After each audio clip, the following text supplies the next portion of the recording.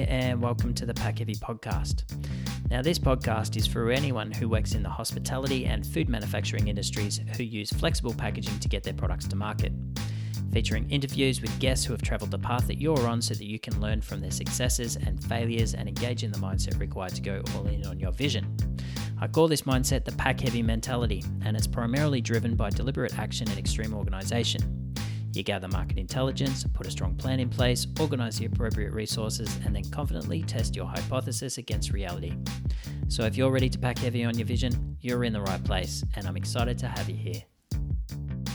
Good morning, everybody, and welcome to episode 35, where today I'm joined by Natalie Ferrari-Morton, founder and owner of East Van Jam. Before we do get started, though, I did want to briefly touch on Foodpack, which is the company that I proudly work for here in Vancouver, BC. Now, at Foodpack, there are some things that we do really well, one of which is flexible packaging and the other is packaging equipment. So if you wanted to get in touch and discuss either the flexible packaging piece for your business or the equipment that coincides with it, please give me a call on 604-360-6790. You could also shoot me an email at hayden@thepackheavypodcast, or you can reach out on LinkedIn. Now, East Van Jam was founded in 2013 by Natalie, who lives in East Vancouver with her husband and two boys. Having spent 3 years teaching community canning classes and proudly feeding her family with her own unique and delicious jam, Natalie saw an opportunity to start something of her own, sourcing local BC fruit to produce her highly acclaimed jam. East Van Jam's brand is extremely recognisable and iconic over here on the West Coast, largely due to the talented Scott Bilstead, who created original artwork for each of Natalie's individual SKUs. With gourmet flavour pairings and a mere fraction of sugar, East Van Jam produces fun and guilt-free spreads inspired by the eclectic variety of characters that make East Vancouver so unique. I really enjoyed the conversation that I had with Natalie. We covered a lot of ground, ranging from motherhood and entrepreneurship all the way through to getting out of your own way in life and in business. I hope you enjoyed the conversation as much as I did. Natalie, thanks for taking the time to join us today. Oh, thanks so much for having me. Cool. How are things on your end? How are things in East Van?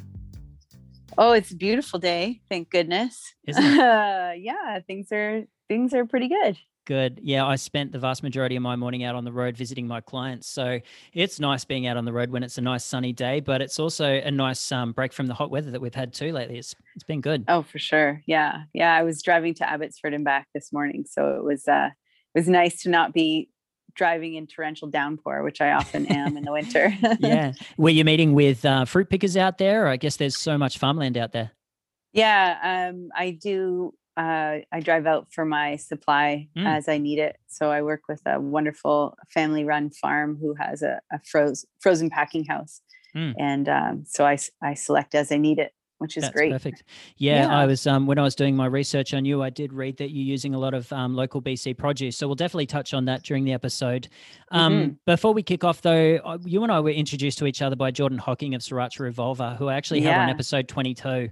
And, that was such a great episode. And Sriracha Revolver, like what Jordan's doing with that business and the way that it's interacting with, the community and all of the great things that she's doing is a huge inspiration to all of us over here. And, she spoke so highly of you. So thanks for taking the time to come on to the episode and speak to us. For sure. And, specifically around the business that you've started and, the inner workings of it all. And, some things that I'd love to learn from you, in particular, revolve around the community aspect that you've built into the side of your business, and also how you have sort of managed to scale it as well. So that's something that I'd like to touch on. And I guess the other connection that you and I briefly touched on before we clicked on record as well is that you were actually on the Half a Dozen Hospitality podcast with Brad Botnichuk back in 2018.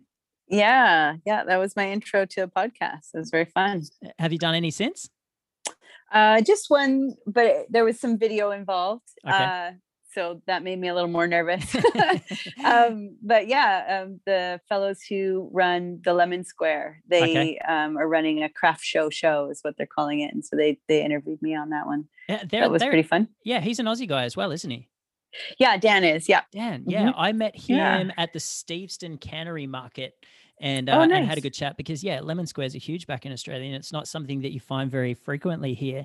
So it's pretty cool that he's launched his business, and from what I understand, he's it's been a real success. Yeah, they're doing a fantastic job. And if you want to talk about community, those dudes are all about community. They're so fantastic, and they are like a cornerstone of the market scene. In my opinion, in my experience, they're just so positive and always, pre-COVID, always ready for a big hug when you need one, and just really great at developing relationships in the maker community. That's cool. You'll have to introduce me. Yeah, I should. Thank you. For sure. Now, while I was doing my research on you over the last couple of days in preparation for the podcast, I was reading through a few articles that you had featured in, and there was one line in particular that I pulled out, and I wanted to sort of lead with this and just sort of go from there. So I said, East Van Jam started because I needed more than motherhood to keep me going.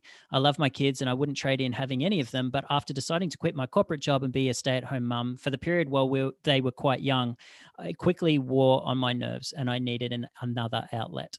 Mm-hmm. Talk to us about that. You've probably heard it before, but I mean, I'm a modern woman in a lot of ways, in that I, while I am very rewarded by motherhood and the experience of raising two amazing, compassionate, considerate humans, I still really craved an outlet that both allowed for just adult connection and adult conversation, but also an opportunity to kind of play out some fantasies in a way that I had, and that were really just up in my head and never really fully realized in other times of my life where I was working full time elsewhere. So becoming a mother both, it really changed my perspective on life, and changed my perspective of, what's meaningful to me. And having come from a corporate background, I felt like it was such a huge departure and an opportunity to think about what it was that I wanted and how I wanted to, move about in the world, and more on my terms. So yeah, I hear like Jackie Thomas from Leaders Mexican, the flatbreads and I didn't call it a flatbread, did I? It's tortilla. Tortillas. Yeah, I'm so sorry, Jackie, if you're listening. She had a very similar story, and my wife and my sister and my mum, all of them throughout the early days of motherhood, have got such a similar story in that they couldn't be more proud of being a mother and all of the things that they've got going on in their lives. But there was a sense of loss in terms of their own individuality, and really trying, and a real sort of desire to grip onto something new, and to not only have a bit of a mental break, but also evolve as a person as well. So it was really cool when I read that that paragraph in the article, because I'm like, yeah, that's a great place to start, because it's such a common theme out there with and a lot I think of parents. In some ways it's a bit unfortunate even too, when you look at it from the angle of, as I opened my response, I'm a modern woman in the sense that I am faced with so much of the pressure that's out there in society to be everything, to be good at everything, to be a good mom, but also have a career, and to also, succeed in that career. There's a lot of pressure there, and it's definitely not, it's so funny because I started things out as an instructor in trying to revive the art of canning, which is a very kind of old school 1950s housewife sort of thing. But, try and bring it back to the community in an empowering sort of way. I mean, all that to say, all that to say that basically I felt like, although I loved being a mom, it didn't feel like enough. And also saying that is a bit contradictory in the sense that it is the hardest job I'll ever have had. So, and most rewarding too.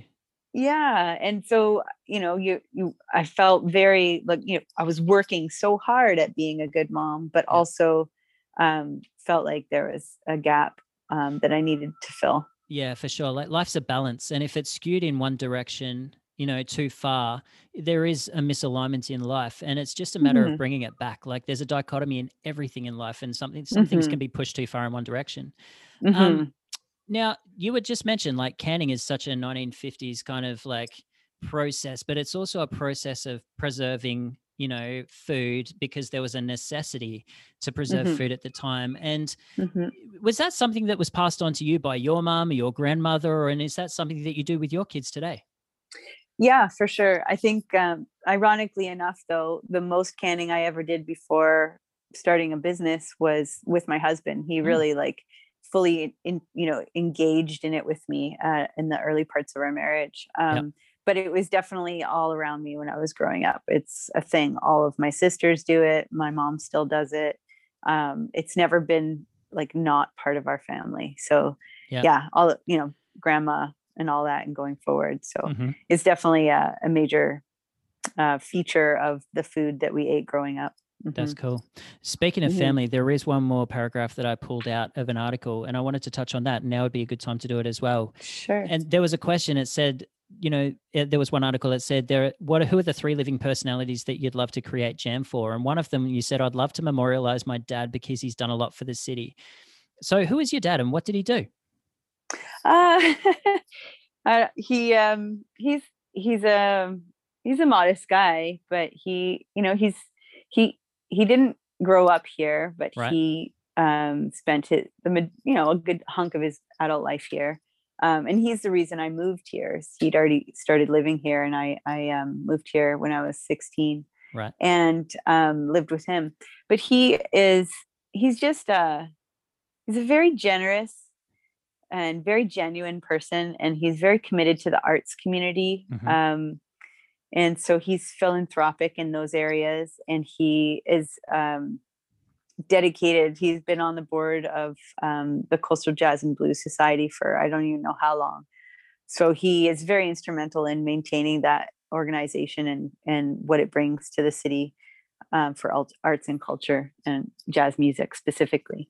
So I don't know. He's not a flashy guy, and he doesn't look for tons of, accolades or anything. He just recognition. Yeah. He just does what he does because he loves it. And, in small circles, he's recognized for being great in doing those things, but he's not like the dude who needs all of the recognition on, he doesn't really need his ego ways. boosted. Yeah. Got ya. That's really interesting. And it's a beautiful story. So you said that you moved in with your dad when you were a teenager. Where did you move from? Like, where did you grow up? In Toronto, actually, and rural Ontario. Yeah. Came here.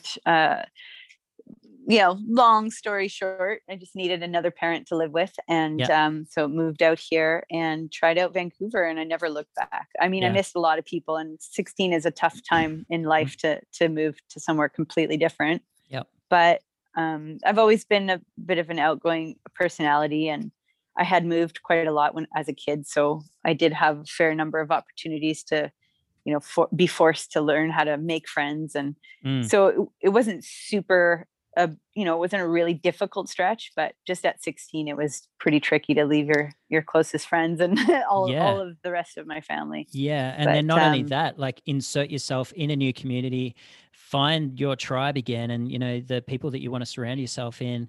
And then, really discover who you are, because 16 and, those sort of mid-teenage years are such formative years in, sort of learning who you are as a person. And they kind of really sort of starts to move you in the direction that you're actually going to take with your personality and, the kind of life that you're looking to, build upon. Yeah. I can't necessarily draw very specific lines or very straight lines from then to now, but I think having a stable place to be, to create a community in, and like you said, find my tribe was really integral to feeling like I have integral to being able to start growing roots here. I've toyed with the idea over the years of leaving Vancouver, but it's been so good to me. It's actually a really hard idea to swallow.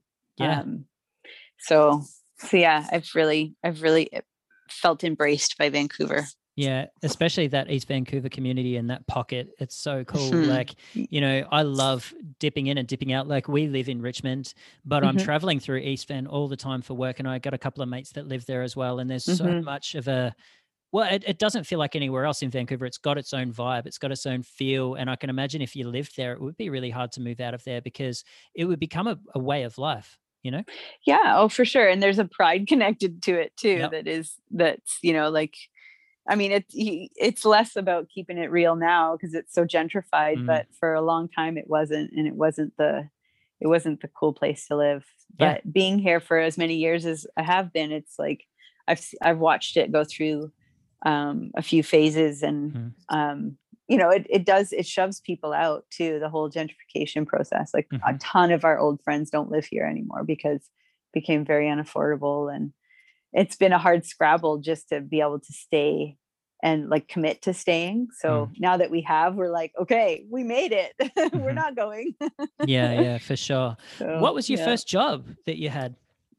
I actually started working at Mountain Equipment Co-op when I was 17. At Mac. Okay. Which Yeah, location? the Broadway store. Still the one. Yeah. Okay, cool. That would have been Yeah. a great job to have. What a great, opportunity to get kitted out for the BC outdoors. Yeah, it was. I mean that, but also an amazing place to find your people. Yeah. It was so instrumental. I'm friends with so many people who I worked with there, and that's like 20 years ago.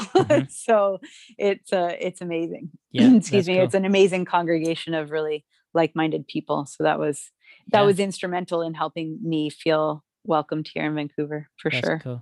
And at what point did you sort of get stuck into your career, and what was the corporate career that you sunk your teeth into?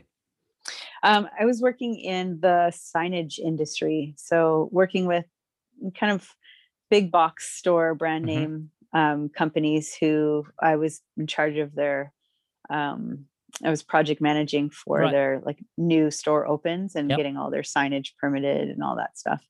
So it was a good opportunity and a huge learning opportunity. I was able to work with a lot of different professionals from various different parts of the project base. So engineers and architects and city planners. And it was very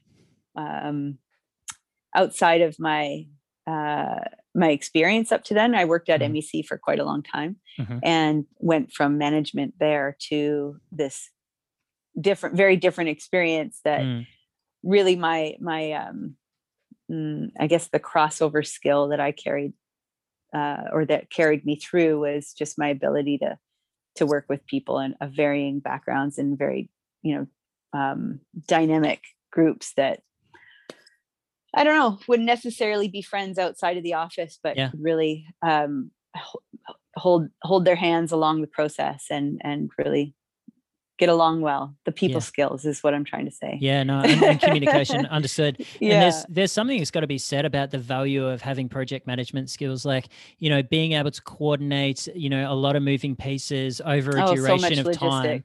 Yeah, the logistics. And that I'm sure that's a skill set that you're still utilizing today in East Van Jam. Absolutely. And I'm not perfect, but it's definitely helped a huge amount for sure. Yeah.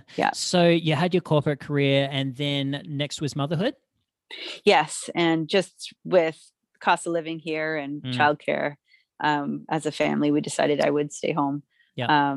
And I did go back to work after our first son turned 1. And then once I was pregnant with our number 2, I was like, 2 kids in childcare, that's really spendy. Yep. So the numbers didn't work out. So I stayed home, and I did take care of other people's kids for a while as well, which probably contributed to my desire for more. But having said that, I don't regret it at all. I'm still very tight friends with the family who I took care of their children. That's great. Yeah. So. Yeah, my wife and I have got a similar story. Like, the cost of childcare is just out of control here, even though it is subsidized. And obviously the cost of living is really expensive out here too. So yeah, my wife stays at home and looks after the kids, which we actually really love because, we can influence them in ways that we otherwise wouldn't be able to. But it is a huge decision. But when you add the numbers up, it just doesn't make sense to go back to work to just put your kids in childcare. So, But in some ways I realize with hindsight that sometimes it's worth spending the money because there's a, part of the reason I even began the canning classes or even began a business was because, I'll just gonna lay it out for you here. I don't have a post-secondary education. Right. I went straight from high school to working full-time at MEC.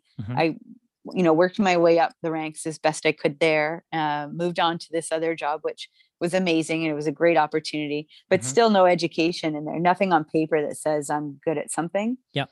And then becoming a mom and being out of the workforce for a chunk of time, that was really a challenge, actually, to consider myself hireable and have the confidence to go out there and say, I'm the right person for the job you posted. It was actually a really challenging time. Yeah. You'd really have to sell yourself, but there's something that's got to be said about, EQ, emotional intelligence, and finding the right person for a position. And so that's exactly what happened. You managed to, just land a job because was it a relationship based conversation, or was it based on, how did they determine that you were the right person for the job? The people skills part. Yeah. That's awesome. So, and just having managed a team of 25 means that, there's a lot of dynamics at play there, and being able to work under, the stress of all those different personalities and still making the team work. So that directly translates to project management for sure. 100%. It really does. Yeah. So in 2013, obviously you were previously doing community classes on canning, and then, you saw an opportunity to go out on your own, and you launched East Van Jam in 2013. So take us through the early years, what sparked the idea, and what was sort of the motivating factor to actually go out on your own and have a crack? Well, the canning classes were instrumental. I was brainstorming with my dear friend who, she ran Bad Anna's. She founded Bad Anna's. It's a knitting store here in East Van. And she was really trying to help me figure out what I could do with myself. And so the canning classes was an opportunity for me to go in the evenings, so make my own schedule so I could teach people in the evenings. And it just always kept coming down to the fact that I really wanted to share that skill with people. I wanted more people to be empowered with the fact that you can be in control with control over what food you're eating in the months that are dark, and still,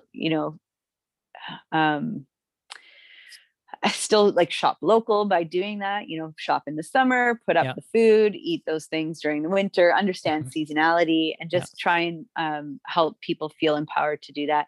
And so during those canning classes, it was actually really great market research without ever having intended for it to be that way. I never set out thinking I was going to start a food product business. There was no intention there. It was just organically one thing led to another. So canning classes, I was teaching a low sugar recipe for jam in my canning 101. So your intro course, so to speak. And in doing so, people were exposed to the fact that, you could actually still produce jam that wasn't really high sugar, like a 1-to-1 ratio. And in doing so, people started asking me well, why isn't this available? Why isn't this kind of style of preserve more available on the market? And while I was really comfortable about making that at home and whatever the trade-offs were, I wasn't really very clear on why it wasn't more available on the market. And so just started doing that research, started asking more questions from my students, and what kind of expectations would you have if you were to purchase something like this, knowing that it's made of local fruit, also that it's so low sugar. What kind of things are you willing to trade off in order to make this product available? So it was really great opportunity to do market research. And as those classes continued on, I started just having a hankering, an idea that maybe I should make jam. And a dear friend of mine who you mentioned in your intro, Scott Bilstad, he and my husband are university pals, and he lives in Seattle with his family and 2 kids. And he, whenever they'd come and visit, like 2 weeks later, you'd find a little card, little watercolor of some made up character with some made up name sitting on the back of your door. Like he did that like in almost every room of our house over the years. And I'm like, oh my God, he's got so much skill. Like this is such cool talent. I love it so much. Yeah. But he doesn't do that for a living. It's not his thing. Right. And so that in conjunction with this feedback I was getting about low sugar jam, the fact that I think that teachers are angels and children should not be going to school with their, blood sugar levels really high. So I'm thinking all these things. I'm like, what about, let's do this. And what if there's, Scott does a character for every flavor. And we just work with fruit that I can get my hands on here in BC. So it all kind of really organically came together. And I didn't know anything about the industry starting out. So it sounds like a really simple vision that you had. Like when you were thinking forward to the future and what it could become, like what were your thoughts? I have, honestly, I'm the worst entrepreneur to speak to about that because I had no clear vision. Right. I still sometimes don't. Okay. Yeah. I'm not the midday squares of the world who are just like ready to conquer. Right. Like that's not me. And I've never been that person. I have ambition and I have a creative drive, but I don't see money as the biggest win in life. Okay. And so I've really organically created a business that is just doing its thing. It's not going to take over the world. It's not going to hurt craft sales. It's not, it's not going to even be a blip on anyone's radar. And, as a national brand, like that would be great if I could do that. But I've never set out with any particular goals. Yeah. Other than to make something that people would want. And that's value. It. That's cool. Yeah. That's such a genuine place to start a business from. Do you have any mentors that you sort of discuss your business ideas with, or, that you reviewed your business plan with or your business model with? I don't have a business plan. I never wrote one. Right. I have had some pretty amazing folks lend a hand along the way. Mm-hmm. And I think the most consistent has been my dad. Actually, he's was in business for a long time himself and did well. And he always has really good, nuggets of wisdom to share with me, which has been invaluable for me over the years. Yeah. But I have had some great people in the industry specifically who have helped lend a hand. My peers are also people who I look to a lot. So there's a lot of collaborative, thought processing that happens with me among my peers. So I really value those relationships a lot, Jordan being one of them. Yeah. So yeah, I did work with Andrea Gray Grant for a little while. Mm-hmm. I worked out of her kitchen in North Van, and that was an instrumental transition in my business from really micro batch to scaling up. Yes. Which, my scale is still small compared to many big companies, but it was a bigger scale than I had been working at. So that was super helpful. Yeah. And I did take a couple of her courses, which helped me along with my pricing, structure and model planning and so on. Got you. Yeah. Andrea's incredible. I had her on the podcast as well. And what a wealth of knowledge, eh? Mm-hmm. Yeah. Incredible. She's got such a depth of knowledge in the industry. So, and she's so willing to share it, which is really humble, wonderful. Yeah. She's just been nominated for a BC Food Award. I heard about that. That's fantastic. Yeah. Just even to be, recognized with the nomination's huge. So I'm really hoping that she takes that because, so deserving. Yeah, that's fantastic. Now, you mentioned that you didn't put a business plan together. So that tells me that you most likely haven't raised any capital. No. Okay. So you've self-funded the whole way through? Yeah. Good for you. So I definitely had a bit of a chip on my shoulder about that. The first year I actually sold anything, I basically just pulled money from our household account, used it, kept track, and then paid it back at the end of the year. And then because I had a chip on my shoulder. My husband's like, whatever. Oh my God, don't do that. Put it back into the business. Yeah. And I'm like, nope.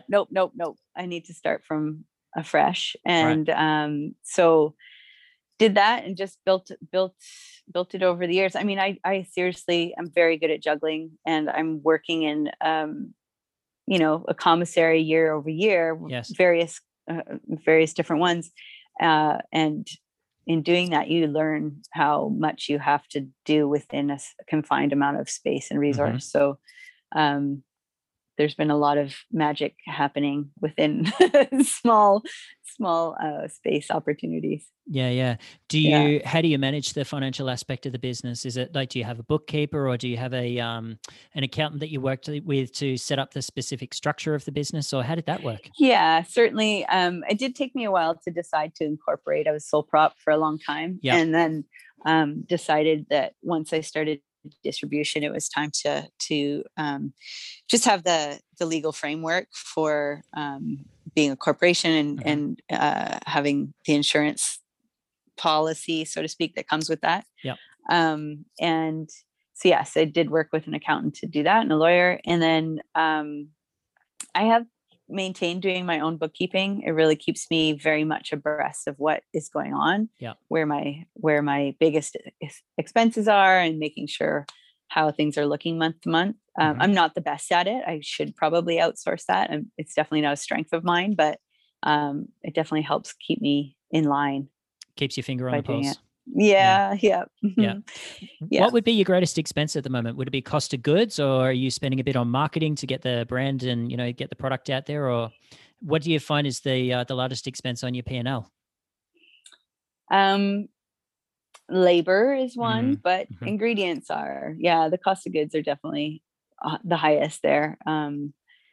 I don't cut any corners on my sourcing, and it's a huge expense, and that's why I'm never going to get huge. It's because I don't cut corners on my base ingredients. And so that's where you end up making your margins. Improving your margins is by figuring out how to get what you are giving your customer, but for cheaper. Yeah. And I'm not at the scale for that to have that much buying power, but I'm also, I'm just not willing to compromise. It's too important. It's too much of the foundation of what my customers have come to know about my brand. Yeah. Well, I mean, it all starts with quality and consistency of the product as well. So you mentioned that you did a class with Andrea, and it was sort of the pricing model class that she does. When you were sort of trying to figure out where you would, place your product in the market and where you would sort of be selling it at, to sort of determine where, what the glass ceiling was, and, to really allow you to maintain the margins that are required to keep the business operational. Tell us a little bit about that. Like, what did you learn during that class, and how did you arrive at the price point that you did? Well, I definitely started out in a very boutique mindset, just based on my output at that time. There was no staff involved. There was no machines involved. It was all very much hand crafted. Yeah.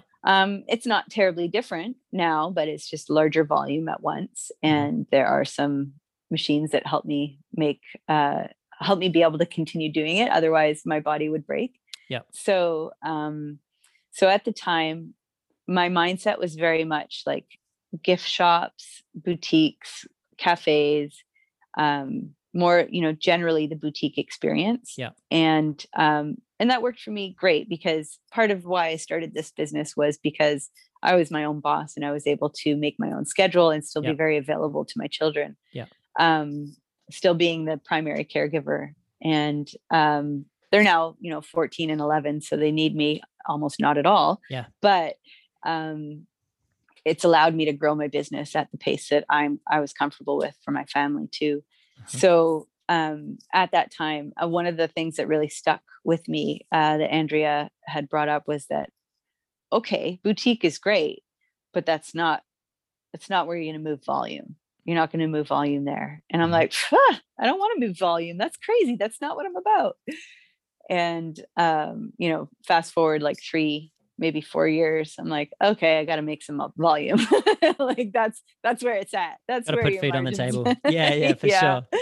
So it was I'm a bit of a tough nut to crack in that sense that like I'm stubborn. I'm like, no, this is what it is now. Maybe that'll be in the future, but I'm not thinking about it yet. Yeah.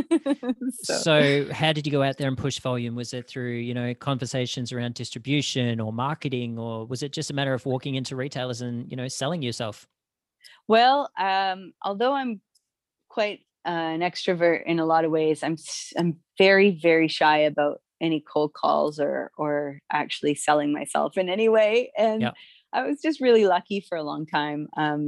You know, the branding the way it is, it became you know, attractive to the kind of demographic that I was hoping for. Yeah. And so a lot of boutiques called me up and asked to carry my product before I had a chance to really launch it completely. So there's some retailers I've been with since the very beginning, and the relationship has been beneficial in both way, you know, both directions. Yeah.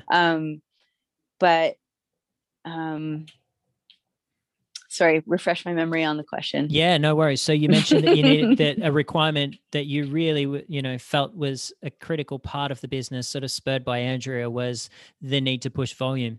So my question was like, what were the driving sort of pieces to actually push volume out there? Yeah. Right. Well, so I was lucky enough to be approached by someone working for Whole Foods who saw my product on a boutique shelf and got in touch with me and asked if I would be interested in selling to them. Yeah. And a friend of mine, her mother at the time, when she learned of this conversation that I'd been approached by Whole Foods, she was a big Whole Foods fan as a customer. And I told her that I had turned them down because I didn't know what I would even do to try and accomplish that. She thought I was insane. Yeah. She's like, well, do you just do everything that you have to do? Just get on it. Hustle. And yeah. And I'm like, well, I don't even have barcodes. I don't even have nutrition panels. Like I didn't have any of that stuff. Yeah. I was not a proper like packaged good at that point. But to get the attention of a buyer at Whole Foods was pretty phenomenal. And it was exciting, but I really just didn't feel like I had the capacity to make it happen at that time. And similarly, I was approached by someone at Urban Fare. My response was the same. I'm like, I don't know how to sell to you, basically. And sadly, that friend's mom passed away, and I basically just decided I would make it my mission to get on the shelves at Whole Foods in her honor. And outside of, it used to be a little easier to get into Whole Foods. They used to do these, you know, are you familiar with that? Where they would host a day where everyone could show their product, and they don't do that anymore here in the region. But so I missed out on all of those opportunities. And then finally, once I decided I would go for it, I just hounded the buyer and made him taste it. And that was the only time I've really ever hounded anybody. Well, it's an important lesson, and it's a skill that you've got to hone over time. Like I work in sales here at Foodpack, and, you know, cold calling is a really difficult component of your repertoire that you need to build on if it doesn't already come naturally to you. And I tell you, right, it doesn't come naturally to me either. So I've got to work on it and, you know, have a real think before I walk in the door of like, what's the message that I want to get across? What are the key pieces that I'm trying to sell here? And at the end of the day, they're buying from you because they like you. Like really it's relationship-based selling. Yeah, exactly. Like obviously there are key components of the business transaction that need to work. Like their margins need to be in alignment with what they're trying to achieve within their business. Your brand needs to be on point, and it needs to resonate with your target audience, and it needs to look great on their retail shelf. And then obviously they want to know that there's also going to be, you know, turnover of your product as well. And it's not just going to sit there too. So yeah, I mean, there are some critical pieces, which obviously you got right to get onto the shelf at Whole Foods. So yeah, you should probably give yourself a bit more of a pat on the back than it sounds like you are. It was, it was pretty fantastic when it happened. I kind of like shit my pants a little bit. Sorry for swearing. I just was like, oh my God, this really happened.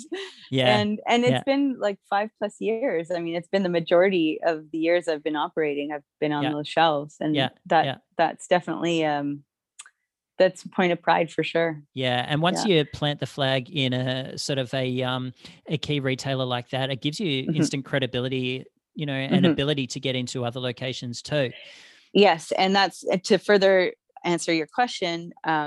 That's how I was then approached by a distributor. Yeah. So Yeah.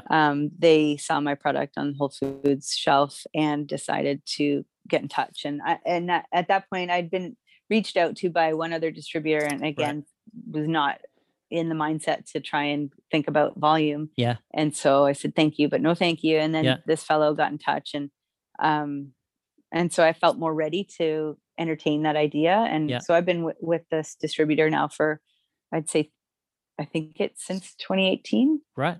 Okay. So you came on board with them pretty early, because you launched in 2013. Yeah. So you're operational for a while. Yeah. And so who's a distributor that you're working with? Sorry, just before I answer that question, the like I said earlier, I was very careful to grow at a pace that I felt really comfortable with. Yeah. And I know a lot of folks like the conglomerate I mentioned earlier. It's like their goal. The Midday Square has become a conglomerate, chocolate heavyweight, and I'm just like, I'm gonna just be over here making my jam, and doing it at the pace that works for me. So to answer your question, I work with Nationwide Natural Foods. Okay. And they're based out of Delta. Yeah. Okay. Yeah. And so they've got a warehouse. So you ship your stock to them on a pallet, and they warehouse it, and they obviously distribute it out on their trucks. Is that the relationship? Yeah. Yeah, you bet. Cool. Yeah. And they have a sales team that they have represented, sales reps representing different regions and so on. So that's great. Yeah. So I've gotten distribution into Alberta primarily. Yeah. And a spattering beyond that, but really just BC, Alberta. That's cool. You've touched on Midday Squares a few times now, and I follow those guys on LinkedIn as well. And they are blowing up, but they're also an interesting story, because a couple of years ago, I was at the CHFA trade show in Vancouver at the Convention Centre, which in my previous line of work, I was a food service sales manager at Salt Spring Coffee. And so I participated. Cool. I participated at that event quite a few times. And the last time I was there was prior to COVID. So it would have been what are we in now? It was 2019, the 2019 CHFA. And the guys from Midday Squares were there, and they were small. Like, it was just this small little trestle table set up. It was the two guys and the gal that were there, and, they were just hustling their chocolate, but they had this air about them of confidence, and they're real characters. Like they're from Quebec. No. And, they've come from the fashion industry, and it's obvious that they want to have a real crack and actually build a lifestyle brand around it. So watching them grow their social media marketing campaigns and the way that they are, I guess their strategy around aggressive growth, but also leveraging all of the people in their network to sort of garner all of the information that they need to be successful is kind of inspirational, in my opinion. Oh, for sure. And they're very, very thoughtful in the way that they engage and move into new cities, taking stock well in advance of making the push into that city. So that's cool. They're totally smart. It's amazing. Would you say that probably the biggest factor in the growth of East Van Jam was you getting out of your own way? Is still me getting out of my own way? Yeah, for sure. So what's it going to take for you to get out of your own way and sort of, step into an uncomfortable position to sort of take the next leap, if that's something that you choose to do?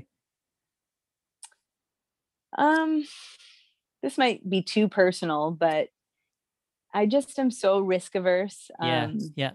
When I, growing up, all I wanted was stability, and I didn't really have that. Yeah.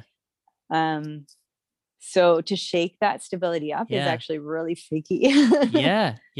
Yeah, no, understood. In most recent years, it's actually, we briefly touched on the fact that you were on Brad Bodnarchuk's Half a Dozen Hospitality podcast. And I did mention before the show that I worked with Brad really closely with his coaching classes and the program that he ran called Life the Recipe.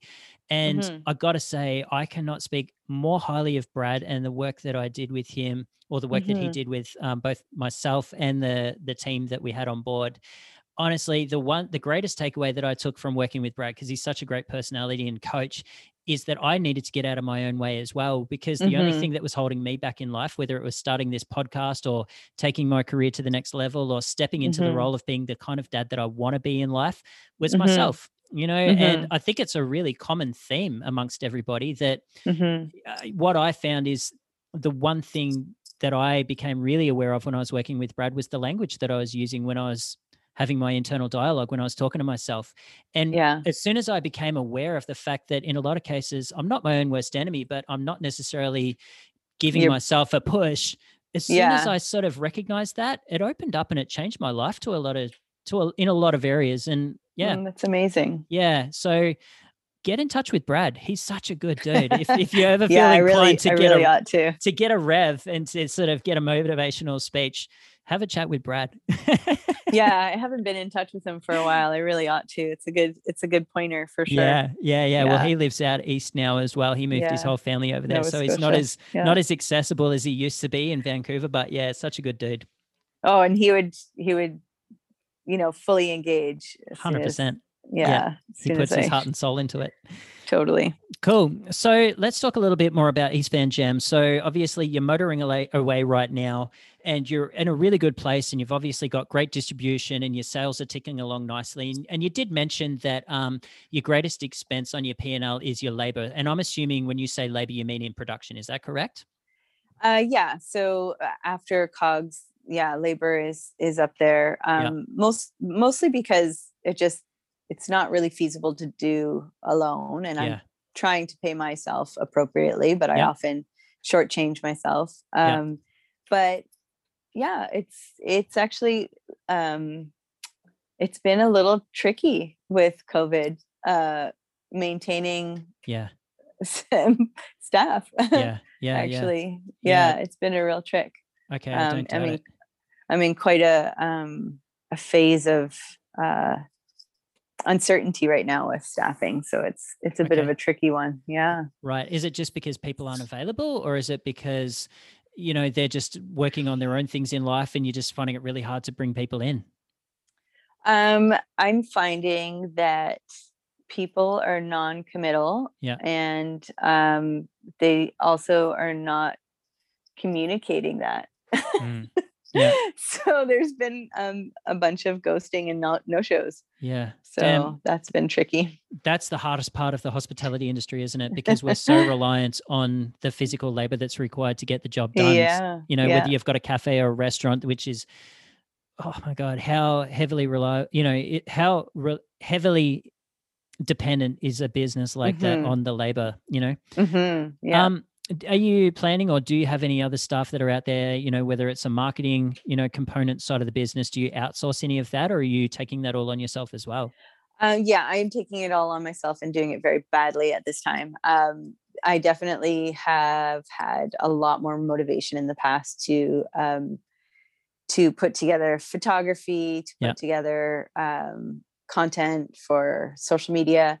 It's been, it's taken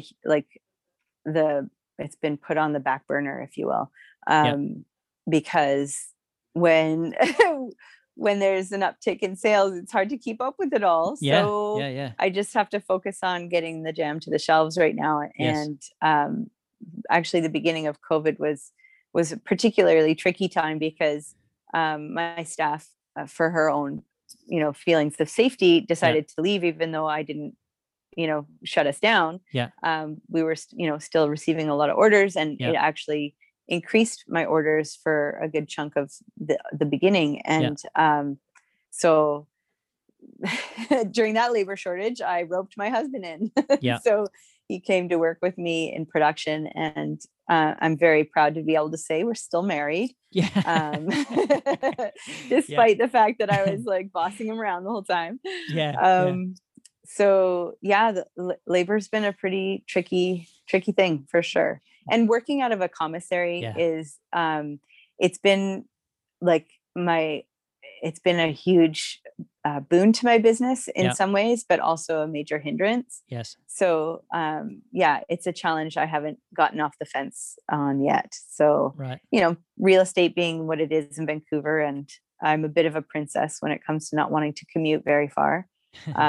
It's been a bit tricky to try and go out on my own. Yeah, understood. Do the boys help out in the kitchen at all? Totally. Yeah. That's great. My oldest is old enough, and he has been helping me. And yeah, actually, he was just helping me. Came with me to Abbotsford this morning. So it is a family business in a lot of ways. In fact, actually, he just recently did a video that I posted to my Instagram feed that he's like, I want to make an East Van Jam commercial. I'm like, how about her, dude? And he just put together this video that I would never have put together. Like a TikTok video kind of thing, or? I don't know. I guess he used some kind of video software. Yeah. Like I said, I'm not a techie person. Yeah. So I've never even done a reel. Like the fact that I learned how to do stories was already a huge win for me. Yeah. But yeah, so stuff like that. It's kind of fun to have my family involved in all the aspects. I mean, they're emotionally involved for sure. Yeah. So yeah. Whether it's conversations around the dinner table or actually helping out. Yeah. I grew up in my parents' business as well. Actually, both my sister and I did from a young age.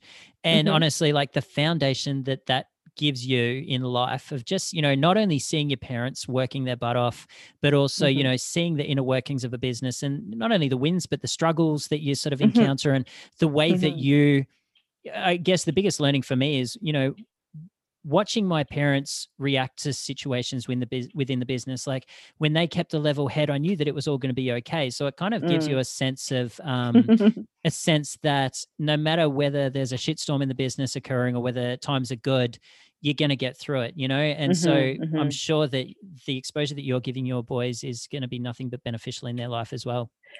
Well, I think so. And it'll also help prevent them from going into the food business. Yes, it will. They're going to steer clear. It's not all rainbows, right? So, yeah. I definitely encourage them to get themselves a proper full-on education. It's hilarious. The food and hospitality industry, like I'm obviously still really heavily involved being here at Foodpack and selling packaging into the industry. I've obviously, grown up in the industry with my parents, and then I worked in the coffee industry for years, either as a cafe manager or a barista, and then later on in sales as well. It's a love-hate relationship in the industry. Like you love it because you're working with people, and every shift. But you also hate it because you're working with people. Yes, I know. It's a dichotomy that we touched on earlier, but at the end of the day, it's an awesome industry, and I love still being a part of it. But at the same time, I do like having a bit of separation from it as well to some degree. And hats off to all of the people that are, running their restaurants and cafes right now, obviously going through a hell of a time, both financially. I can't imagine the amount of restless nights that they're having. So, if there's anybody out there that's listening and they're deep in the industry and, got all of those concerns, there's a lot of support out there for you, whether it's, I know that you already know this, but whether it's a grant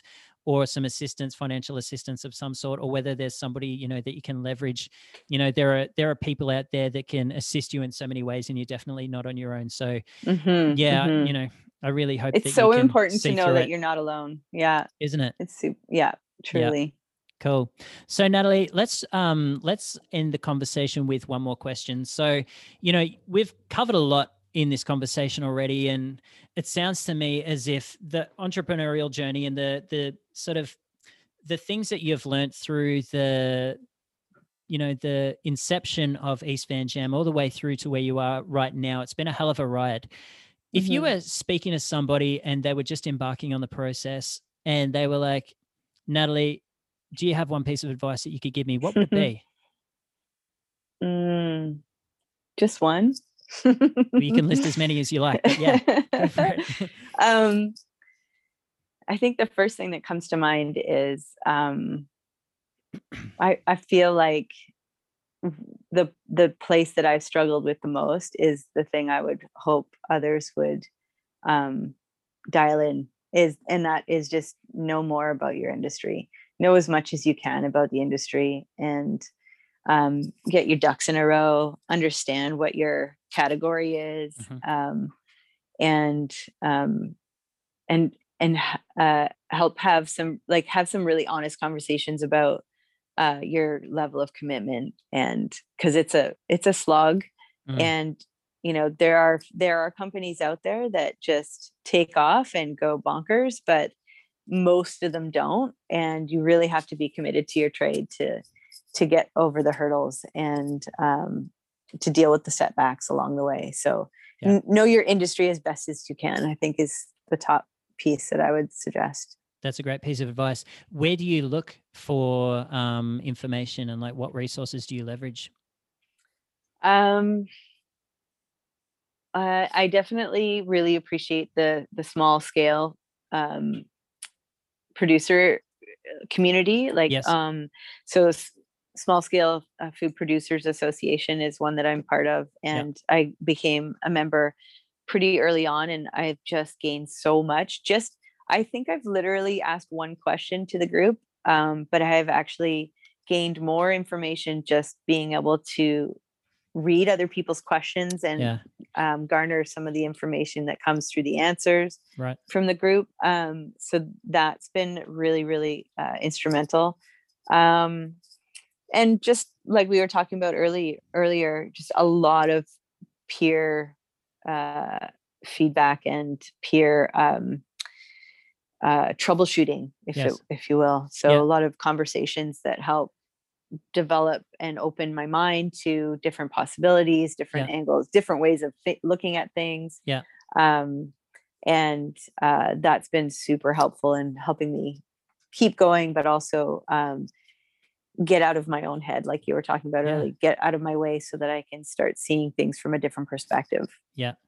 Well, awesome. Well, look, thank you so much for your time today, Natalie. I've learned a lot. I know that everybody out there listening would have learned a lot from your story as well. I hope so. Yeah, no, thank you so much for your time. I really appreciate it. Likewise. If anybody wanted to get in touch, what would be the best way?